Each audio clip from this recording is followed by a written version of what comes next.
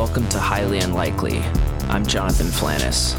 In this show, we share with you the most shocking stories you've never heard. Today's story is part 2 of Heroin and the Jewish White Supremacist. If you're listening for the first time, check out episode 1. However, if you've heard the story of Chantel, Cousin Meth, and the suitcase, you're in the right place. You're listening to Highly Unlikely. Enjoy.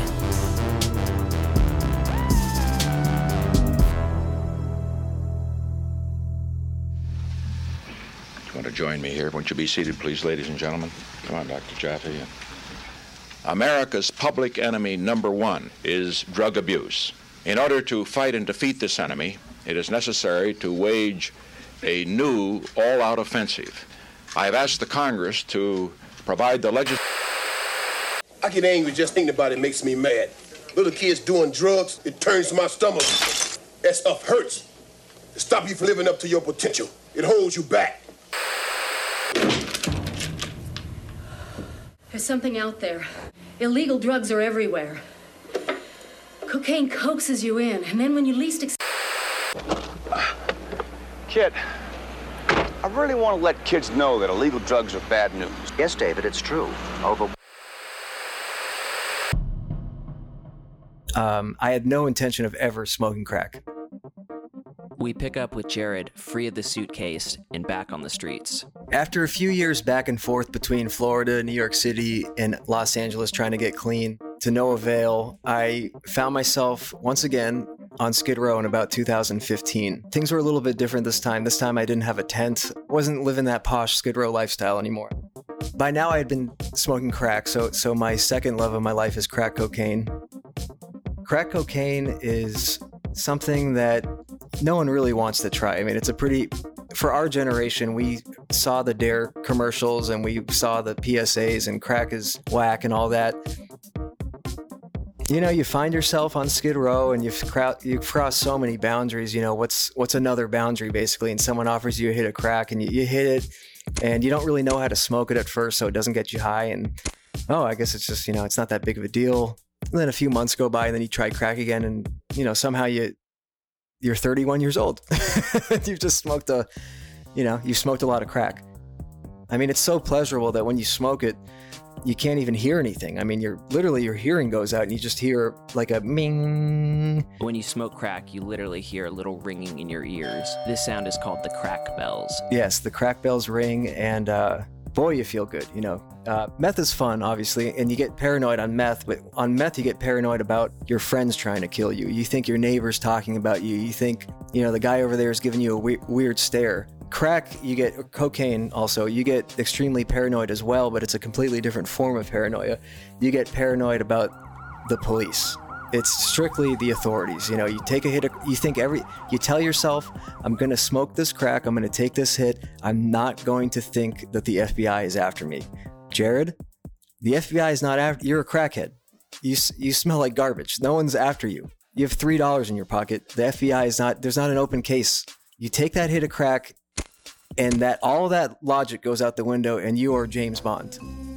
You're James Bond hiding behind trash cans and stepping in puddles of urine trying to get away from the Invisible Bureau of Investigations. I mean, it's unbelievable. And you tell yourself, and then it fades away. Crack lasts about 10 minutes. It's just an adventure. I mean, you really think meth is like, you hallucinate demons and all kinds of scary stuff, but crack is like, I'm solving a case. I'm Jason Bourne, like they're after my identity. Meanwhile, you're 110 pounds screaming on Skid Row with your shirt off and open sores all over your body, and you're not Matt Damon. But in your head, I mean, it's an adventure in a rock. That's all it is. It's a little rock. It gives you an entire adventure, 10-minute event. It's like a mini adventure. It's like a webisode, as opposed to meth, which is like a 3-day marathon of nonsense. And the reason why I started smoking crack is because I had to quit meth because I just would get so psychotic on meth that every time I touched the stuff, I would just go to jail. I just ended up doing very stupid things. And I basically spent the entirety of 2015 on Skid Row, doing heroin, smoking crack, every single day waking up and going and shoplifting from various drugstores and retail stores, stealing mostly makeup became my, I was a jack of all trades, but makeup was my specialty. I'd steal, $1,000 worth of makeup and sell it for $120 to a fence, someone that bought stolen goods downtown. So Jared would steal stuff for stores that knew he was going to steal it, but wanted it for cheap. So they'd basically hire him to steal it. And, we had a good rapport, and he'd give me a list of what he really needed, and he'd front me $200 sometimes in the morning. And, it was a business, and I made about $300 a day. $300 cash is a lot more than what most Americans make a day. And I went to sleep every single night broke. Once in a while, I'd get a crazy little inkling to do a little bit of meth, or somebody would offer me some, and I'd do it, and I'd go to jail. I think on December 26th of 2015, someone gave me a little hit of meth. We smoked a bowl of meth, and I got weird. Didn't eat for, about 20 hours, and the time came when I started to get hungry, so I went to the library downtown. And in downtown Los Angeles, there's a large library with a food court, and in that food court, there's a Panda Express. And that's kind of like my secret little hub to get, little snacks. I would go and look for orange chicken in the garbage can. I go there, I see a nice member, a contributing member of society eating a plate of orange chicken, and she gets up and leaves her tray at the table, and there's, a few little gristles, and I'm actually on the phone. I have an Obama phone. I have multiple Obama phones, but it's funny because the poorer you are, the more phones you have. I don't know how that works, but if you see someone with 3 phones, they're probably homeless. I'm on my Obama phone. I like an eagle, I eye out the leftover orange chicken. I walk over there. I start nibbling at the orange chicken, and next thing I know, someone sucker punches me in the face, and I drop my cell phone. To Jared's surprise, he knew the guy that punched him. It's a fellow crackhead. He was perched up looking for orange chicken as well, I guess. He thought that since he had perched up before me, that was his orange chicken. I was on the phone. I was making an important homeless phone call. I wasn't aware of other crackheads in the vicinity. He felt it was right to sucker punch me. I dropped the phone. He screams at me. He says, "That's my orange chicken. I paid for that. You got to pay me money." And I say, "Bro, I've seen you. I've seen you smoke crack. You didn't pay for any orange chicken. I know what you're doing. It's cool. I'm doing the same thing. It's all good." And he grabs the Obama phone. He grabs it and he says, "I'm not giving this phone back until you pay for my orange chicken." And I'm like, "Do you have a receipt, man? Like, I know you didn't pay for this orange chicken. You are pushing a shopping cart in Panda Express." By now, the staff is getting all crazy. They're on the phone. It's in a library, mind you, so things are getting heated. He has my phone in his hand. I'm not trying to get robbed. I have a knife on me. I've never stabbed anybody, but I figured, this was the appropriate time to do it, so I took my knife out. When you purchase a knife, there's no manual on how to stab somebody or how to really handle this kind of situation, so you take it out and you kind of freeze because you don't want to push a sharp blade into someone's flesh. I mean, it's just not it's scary, you don't want to do that to somebody. And he was like, "What are you going to do, stab me over orange chicken?" And he's got my phone in his hand. And I said, "Well, I've committed now." And I just lunged at him with the knife, and he darted out of the way. I didn't make contact with him. And at that point, the library security had both of us, and they handcuffed us. And I thought I was like the law-abiding citizen. I got punched in the face, and I was just defending myself, which, maybe in certain states that's legal, but apparently in California, you can't attempt to stab somebody over punching you. It's not self-defense. I tried to explain that, but they didn't really. I had multiple crack pipes in my pockets when they searched me, so they weren't exactly honoring my law knowledge. I was just a street crackhead who tried to stab another crackhead over a plate of fast food Chinese food. They charged me with assault with a deadly weapon. Now it's not fun and games. I mean, this is a real charge. This is a violent felony. If I get convicted, I will go to prison. But then again, I'd been homeless on Skid Row for just almost a year, just a bag of bones. Almost immediately, the cops show up. The way they took me, I was much more scared of kicking heroin, the physical withdrawal of heroin. I had been strung out for 9-10 months at that point, and I was going to have a heavy kick. I knew that I was going to have a really heavy kick. As a heroin addict, your whole life is geared towards not having to go into withdrawal. let alone in jail. And it was hell. They put me in a single-man cell in the 2200 block of Men's Central Jail in downtown Los Angeles. And I had my own cell for, I think, 12 days. I just, diarrhea, throwing up, screaming, sweating, no sleep. At one point, there was a Mexican Southsider in the cell next to me named Solo. And Solo had a big abscess on his arm. He had such a bad abscess that they actually took him to the medical ward and they prescribed him Norcos. And he saw how sick I was. So one time when he was coming back from getting his Norco, he cheeked the Norco. Cheeking a drug means pretending to swallow it in front of the cops, but actually storing it somewhere else. I did get a little bit of sleep after I took that Norco, but they came to my cell and they transferred me to the school dorm 5300 on the 5th floor of Men's Central Jail because I had requested it because the single man cell is hell. I mean, you're kicking heroin, you're hallucinating, you're not sleeping, and you don't see anybody. There's no books. There's a Spanish newspaper. I read a Spanish newspaper 16 times. The only thing that really combats kicking sometimes is like being propped up by others in a social atmosphere. So they took me to 5300. It's a zoo. I mean, it's a 1,000-pound door, and they open it up, and all it is just 100 guys screaming and running around, and there's the TVs blasting, and people are slamming dominoes, people are playing cards, people are screaming, people throwing gang signs and marching around, running around, working out, doing burpees, doing pull-ups, doing push-ups, sweating, cooking food with the ramen, and it's the scariest room you could probably walk into. It's cramped. I mean, it's the size of smaller than a basketball court, and 100 men live in that room. It doesn't smell great. It's bleak. The lights are god-awful. 100 guys, 50 bunk beds, 6 chairs, 2 card tables, 1 pull-up bar. That's the only thing that's in the whole place. The big white guy comes up to me and he's like, he says, "Are you a Wood?" A Wood is short for Peckerwood, a white prison gang. It's not exactly the Nazis or the neo-Nazis. It's not skinheads or anything, but it is a white. It's like diet Nazi. It's like I'm white, but I'm not like super racist. I'm not into the whole camps and all that. And that's what you have to do. If you're a 40-year-old dad who got a DUI and you live in the suburbs and you're an accountant, you're a Peckerwood when you go to jail. I mean, you don't really have a choice. Now, if you're hardcore, you can join the skinheads, but most people just join the Peckerwoods. He's a known insane Peckerwood syndicate gang member. That's what Portland police say. It's a white supremacist, prison-based gang. Gooding was arrested. Yeah, I told him, I'm white, I'm a Wood. What's going on? Where's the rep? The rep is basically the highest ranking guy of your racial group. The rep is like your little president. It's like he's the white president in the dorm of 100 people. You go in, there's about, I'd say 50 of them are Mexican, 30 of them are black, and maybe 20 of them are white. So, if every bed's full, that's pretty much the demographic. There's a few Asians. There's 3 Asians sometimes.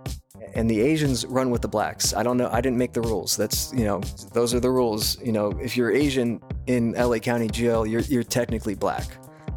You're only allowed to share food with the blacks. You can only gamble with the blacks, play cards with them, things like that. The rules are very specific.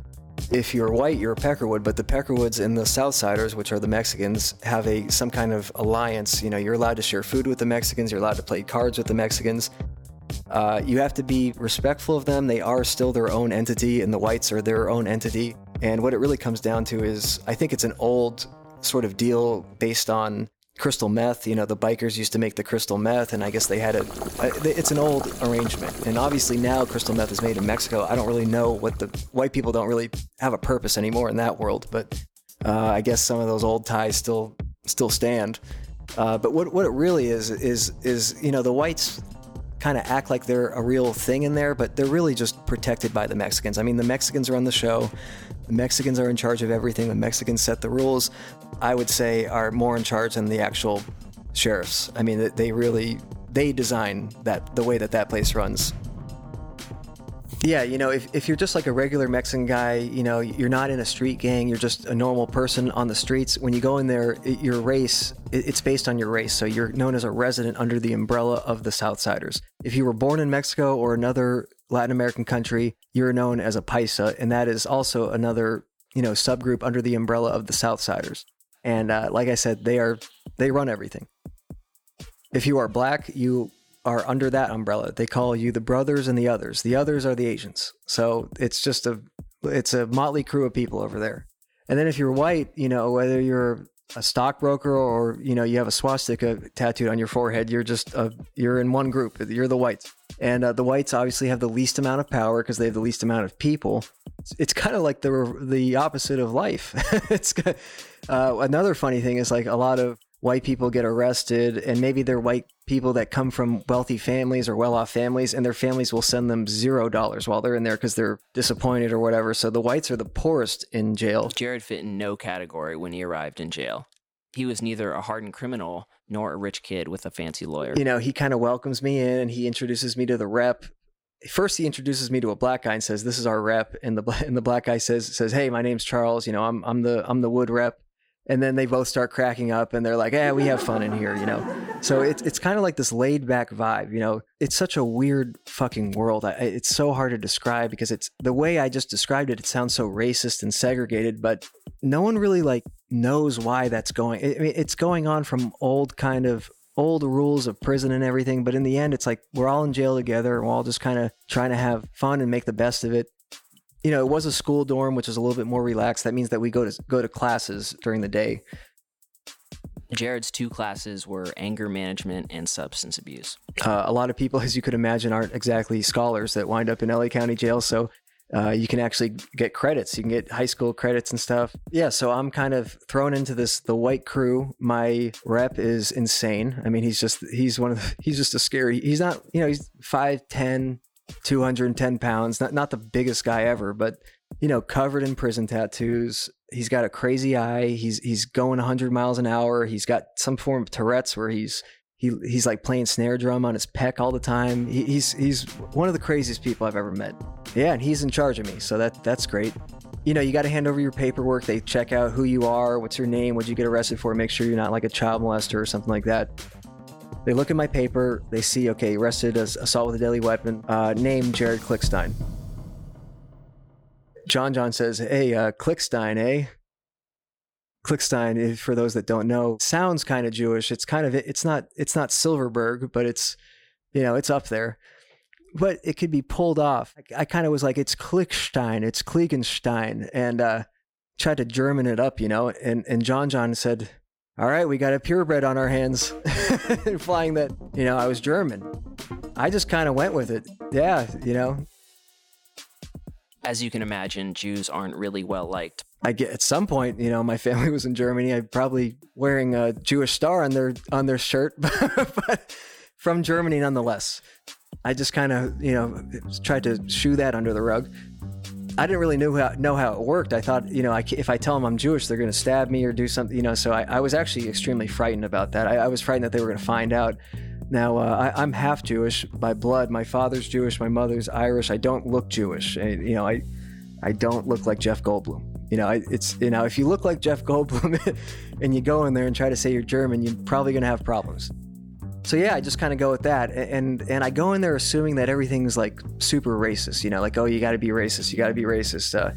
You got to play it up, and I'm not racist. I've been around doll colors my whole life. I don't, it's just not me. So I didn't know what to do. So something happened. We had our first white meeting, where all the whites gather up in the shower and talk about, who threw a gum wrapper in the fucking urinal or something, something real important.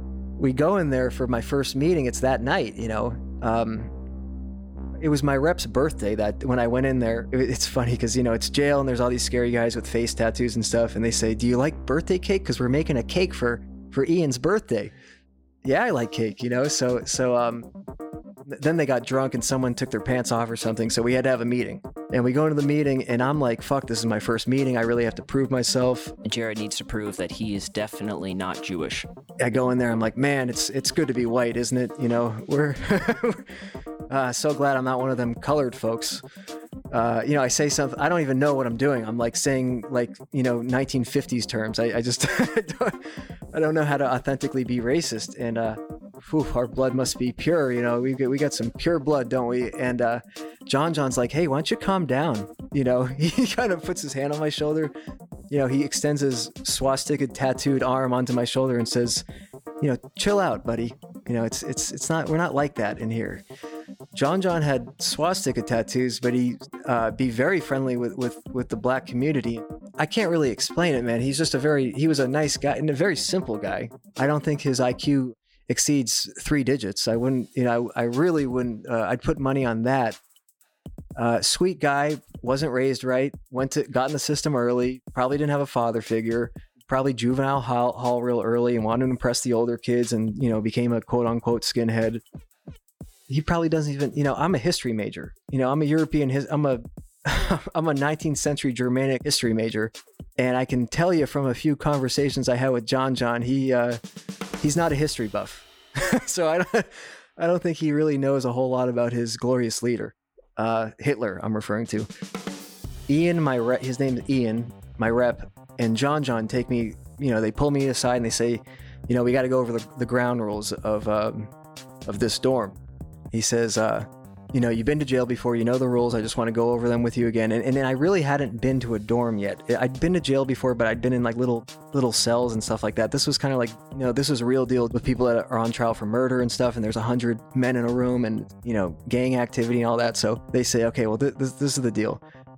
Jail involves an amazing amount of rules. You can't share food with blacks. Now you can trade food with blacks, but it has to be in a sealed package, meaning you can trade, a Rice Krispie bar from commissary, but you can't trade a plate of beans or something, Now the consequence for something like that, breaking that kind of rule, you'd think would be a stern talking to, but it's actually not. It's a little bit heavier than that. They take you into the back of the dorm and they have 3 people from your own race beat the living shit out of you for 23 seconds.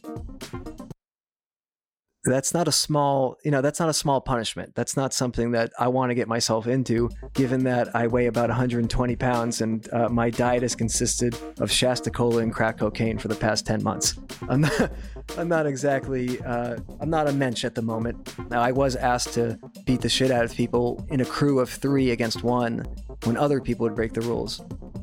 Well, the first time they asked me to do it, they said, hey, listen, there was this old white guy. I don't remember his name. He was probably 50 something, very skinny, probably schizophrenic, not in good mental health. And he had shared food with a black guy and gotten caught. So since he was kind of old and frail, they had 2 of us do it. He pulled me out of bed and he said, you don't have to do this, but if you don't do it, you're going to go back there and get the shit beaten out of you for 23 seconds. So, naturally, I'll get up and I'll do it. And I'll just kind of give him a few light taps in the stomach, which I did. So Jared thinks, hey, I did my job. I kicked this guy. I'm good. And then got a verbal threat from Ian, my rep, that, hey, you do any more light taps like that and you're going to switch places with him. Well, me and another guy named Chucky beat the shit out of him in the corner for 23 seconds. Man, it was horrific. I mean, he had blood coming out of his face. I mean, he told me, if you don't punch that guy in the face, I'm going to punch you in the face right now. So it's brutal. You're just punching this guy in the face who's older than you, who literally did not do anything objectively wrong. I mean, he shared food with another human being. It's just that human being had black skin. After the 23 seconds, you reach your hand out, you help him up, you give him a hug, you bring him to the bathroom, you clean him up, and you're closer. I mean, it's weird. I'm pretty scrawny, so I'm really trying to avoid any of this trouble. 23 seconds is the amount of time that the whites use to base their punishments on, and it's because of the number 23. Every number, name, or phrase in jail has a meaning. W is the 23rd letter in the alphabet, standing for wood or white. I mean, I think it stands for wood, but that can be, it could definitely be misinterpreted. It's not good. It's not a good number.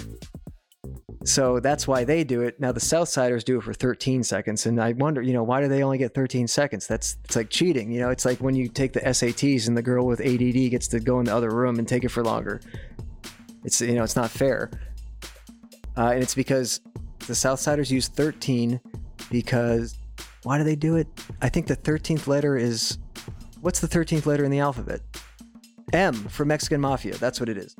So that's why they have 13. It's for M, the letter M for the Mexican Mafia.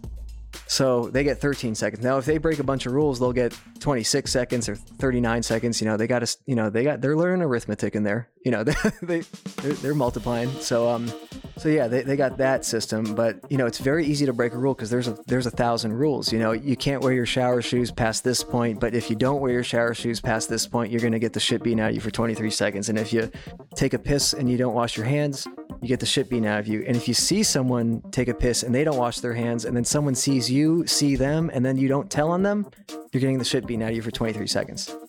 If you're barefoot anywhere in the dorm, you're getting the shit beaten out of you for 23 seconds. When you take a shower, you got to stand on your shoes and transfer your foot one by one into the shower shoe, not making contact between your bare foot and the floor at any point. If someone sees you do that, you're going to get the shit beaten out of you for 23 seconds. If you disrespect someone of a different race, you might get stabbed. I mean, let alone getting the shit beaten out of you for 23 seconds. And the whole reason why this whole system is in place, I came to realize, is that it's to prevent there to be violence between races.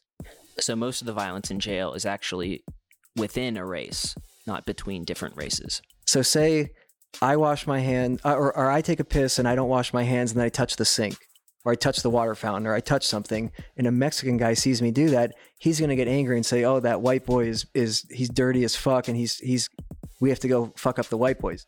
That's why that rule is there. Now, if a Mexican guy did see me do that, he would go talk to his rep, and his rep would talk to my rep, and my rep would say, we're going to handle the punishment out of respect for the Mexicans. And that's why most of the violence that will happen in LA County Jail is going to happen from your own race, punishing you out of respect for a different race. You know, there are race riots, but this system that they have in place, I don't know who designed it, but it as frightening as it is, it kind of works. Jared made the smart decision to get to know his rep. I get to know him pretty well as I spend months and months there, and I kind of ask him about that and ask him about what his beliefs are. And he says, listen, I don't give a fuck if you share food with black people. I don't care if I share food with black people. I don't hate black people. But if word gets around to other dorms that Ian's letting white boys share food with blacks, Ian's going to get stabbed. You know, so Ian says the only reason why I enforce rules is so I don't get stabbed. And the guy above me, the only reason why he enforces rules is probably so he doesn't get stabbed. And it goes all the way to the top like a ladder until you get to, you know, the guys that really run the show in like San Quentin and everything. These are guys doing life in jail that are kind of like the Godfathers. But things start to make sense, even though it's still horrific. And it's segregation. It gets awkward, you know, because you become friends. Naturally, I became friends with people that I became friends with, that I got along with. And a lot of those people were black, and a lot of them were Mexican, actually, which I actually got a stern talking to about at one point, because they said, you're fraternizing with the Southsiders a little too much. Why don't you make friends with a white boy? And well, I do have white friends, but I like the Mexicans. They have better food. I mean, they have more Fritos to put in the ramen. I mean, I just liked them better. So those are just some of the rules. Jared arrived in jail a crackhead and having eaten almost nothing every day. I get fat. I mean, honestly, I'm making a lot of money with the ramens. I am working out, but I'm really eating a lot of ramens. And I went in at, I weighed myself, I weighed 131 about 2 weeks into being at jail when they weighed me in the medical pod. So I'm assuming I went in at 120. By the time I left, I weighed 205. So that's 85 pounds. I gained 85 pounds in jail. A day is, you know, you wake up, they deliver the trustees, who are the inmates that work for the, you know, it's like the inmates that deliver the food and do the chores and stuff. The whole prison, like basically the inmates run the prison and the guards just kind of oversee. For lunch, you get the same lunch pretty much every day. You get a bologna sandwich. You get a bag of either Fritos, Lay's chips, or occasionally you get these things called smoker snacks. That's what they call them in there, but it's really just a bag of like seaweed Asian crackers, and not highly desired. You get a juice, you get an orange juice, you get a bag with 2 little cookies in it. I think once or twice a week, the grand finale lunch to end all lunches, which is peanut butter and jelly with a banana. That's like Christmas morning, opening up your presents every like Tuesday and Sunday or something. You get a peanut butter and jelly sandwich. But when I first got there, mind you, I was extremely dope sick, so I was not in the mood to really do anything. I was really curled up in the fetal position on my bunk many days. I'd say the first 20 days of me being in there, It was horrific because I knew that I was going to have to potentially fight if I broke a rule. I mean, when you're dope sick, it is the worst pain. Your every joint and your joints that you didn't know existed hurt. Like everything hurts and everything aches. And you feel like if you got punched once in the face, your skull would just shatter. You know, your nerves would shatter.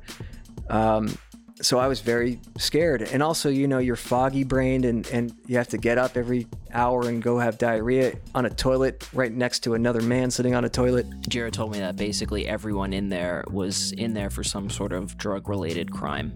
For the 5 or so months that I was in there, I met one person that wasn't either an alcoholic or an addict, maybe 2. I literally can't remember anybody, but I'm just being safe and guessing. Basically every arrest that I encountered in there I probably encountered over 1,000 people during my stay, was due to alcohol or drugs. That's it. You know, if that wasn't a problem, that jail would be empty. It's just, so yeah, I'm dope sick and no one really has sympathy for that because everyone's, you know, 90% of the people that are in there are meth heads. Their kick is like I sleep and I get hungry.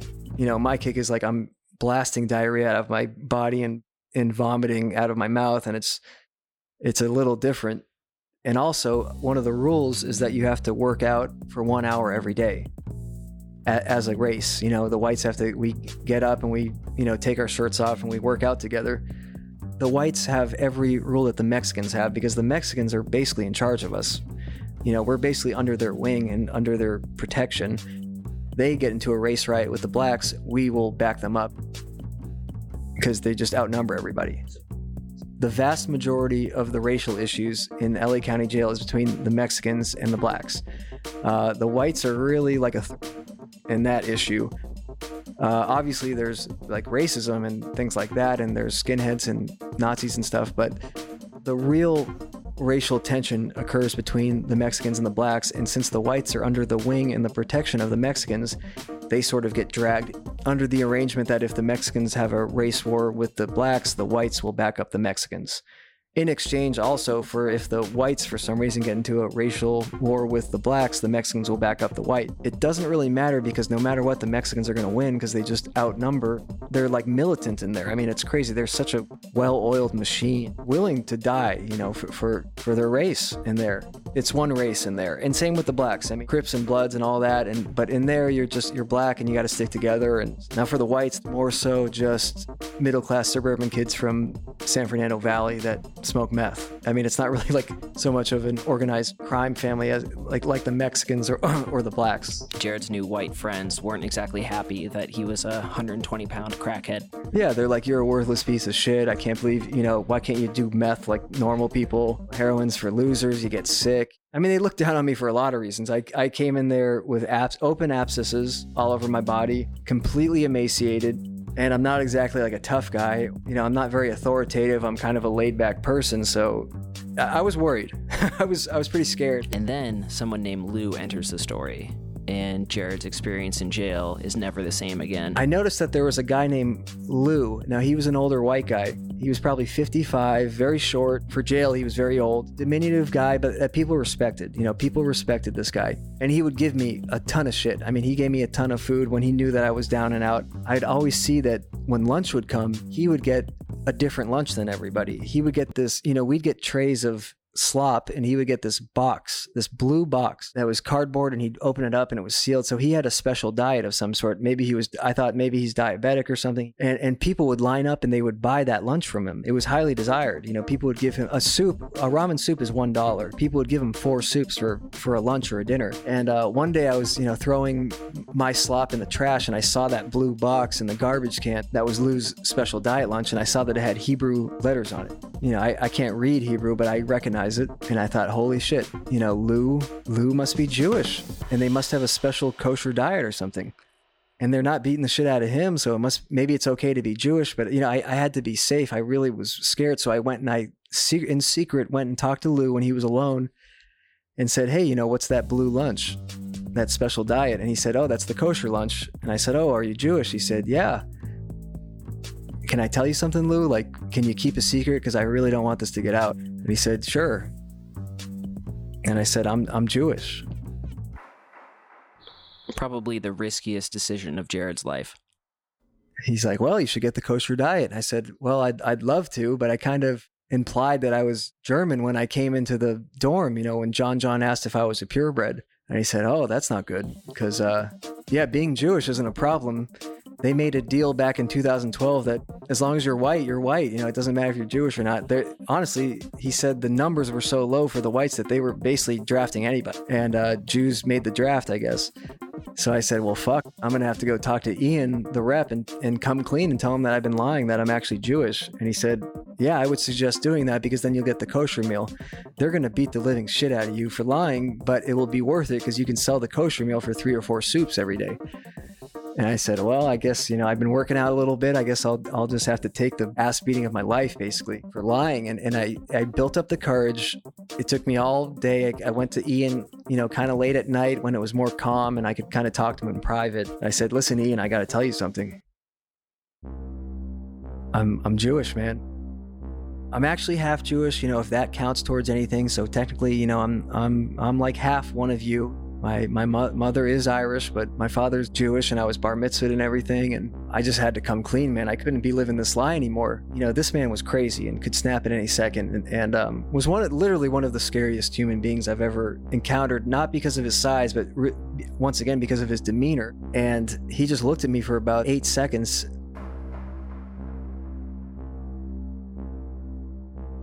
And he said, okay, every Tuesday you're going to get me the chicken shawarma. You give me that chicken shawarma once a week, no problems. I'll let you sell the kosher meal, I'll let you do whatever you want.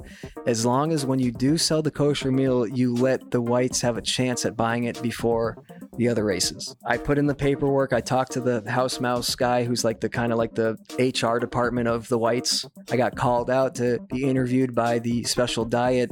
Jared readies himself for the interview. It's me and this one black guy. And I'm thinking, okay, this guy, I don't know what his plan is.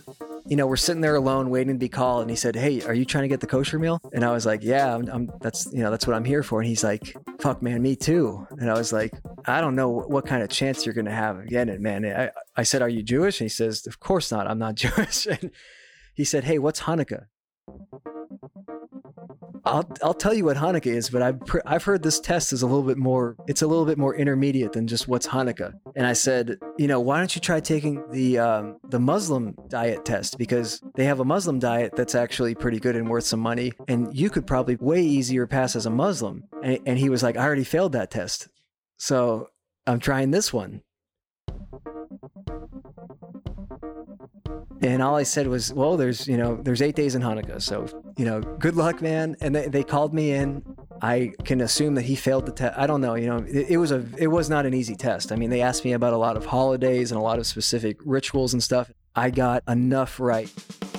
I am Jewish. I'm not religious, but I'm trying to turn my life around. I think I'm going to really start dedicating my life to God and get back into this Jewish thing. So he let me get that kosher meal. I got approved. A few days later, the kosher meal started coming to me, and, people see the box. The gossip around town is that I'm Jewish.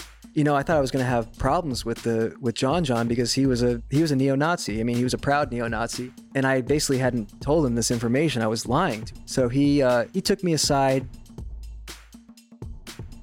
I know you're Jewish. I know you lied about it. But all I want to say is, as long as you don't have sex with my sister, man, I'm cool with you. So he explained to me, it's really more about mixing the races. He just doesn't want me to intermix with his family. Now, what I didn't know about getting the kosher meal was you don't just get the kosher meal. You actually have to pretend to be Jewish at some point, and a rabbi comes. So the rabbi comes to meet with me, and we have to I'm faking this. I know who Abraham is. I mean, that I don't really know anything. But just to fit in, I had to appease, and I had to lie, and had to, the reason why Joseph threw his coat, taken to Egypt, a lot of Jewish scholars, they do disagree on the true intentions of the Pharaoh, but, and I would just have to bullshit. So Jared becomes the jail's expert on Judaism. Being religiously Jewish, so... Yeah, so he's like, well, here's your book of prayers. We're going to do a prayer right now. Here's your yarmulke. And at that point, I was like, I'm going to have to sneak this yarmulke in because that's going to piss people off. I mean, John wasn't thrilled that I was Jewish, but with the yarmulke, I didn't know how he was going to react. So I wasn't really keen on bringing that yarmulke back to my dorm, but I wasn't going to throw it away either. So I did bring it back.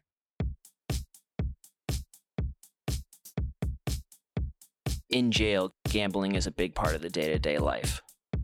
I was gambling pretty heavily and winning well. You know, John came to me one time and said, listen, can I wear the yarmulke for good luck when I'm gambling? And I was like, come on, man, you can't, you have a swastika tattoo on your arm. And he's like, no, it's not it's out of respect. Like, I respect, you got to understand, people that are racist towards Jewish people or these Nazis, it's not that they so much hate them, it's that they fear them. They almost view them as like a magical entity with evil powers. When people found out I was Jewish, it was like I was looked at completely different, and people would come to me with their paperwork and ask me about their cases and like, can you help me with my case? I know you're Jewish. I know Jews are good with money. Maybe if I wear the yarmulke, he was losing a lot of money gambling. He's like, maybe I'll have better luck with the gambling. He was like, I promise I'll respect it. I won't, I'll put it on my head. I'll use it. And I said, fuck it, man. John T, you can take my yarmulke. You can wear it when you gamble. And I'll tell you, one of the most important images that's ever occurred in my memory, one of the highlight of my life, was witnessing extremely large neo-Nazi with tattoos all over his body, including swastikas, wearing a yarmulke, throwing dice in a jail dorm in LA County Jail. I've never wished I had a camera more than that moment.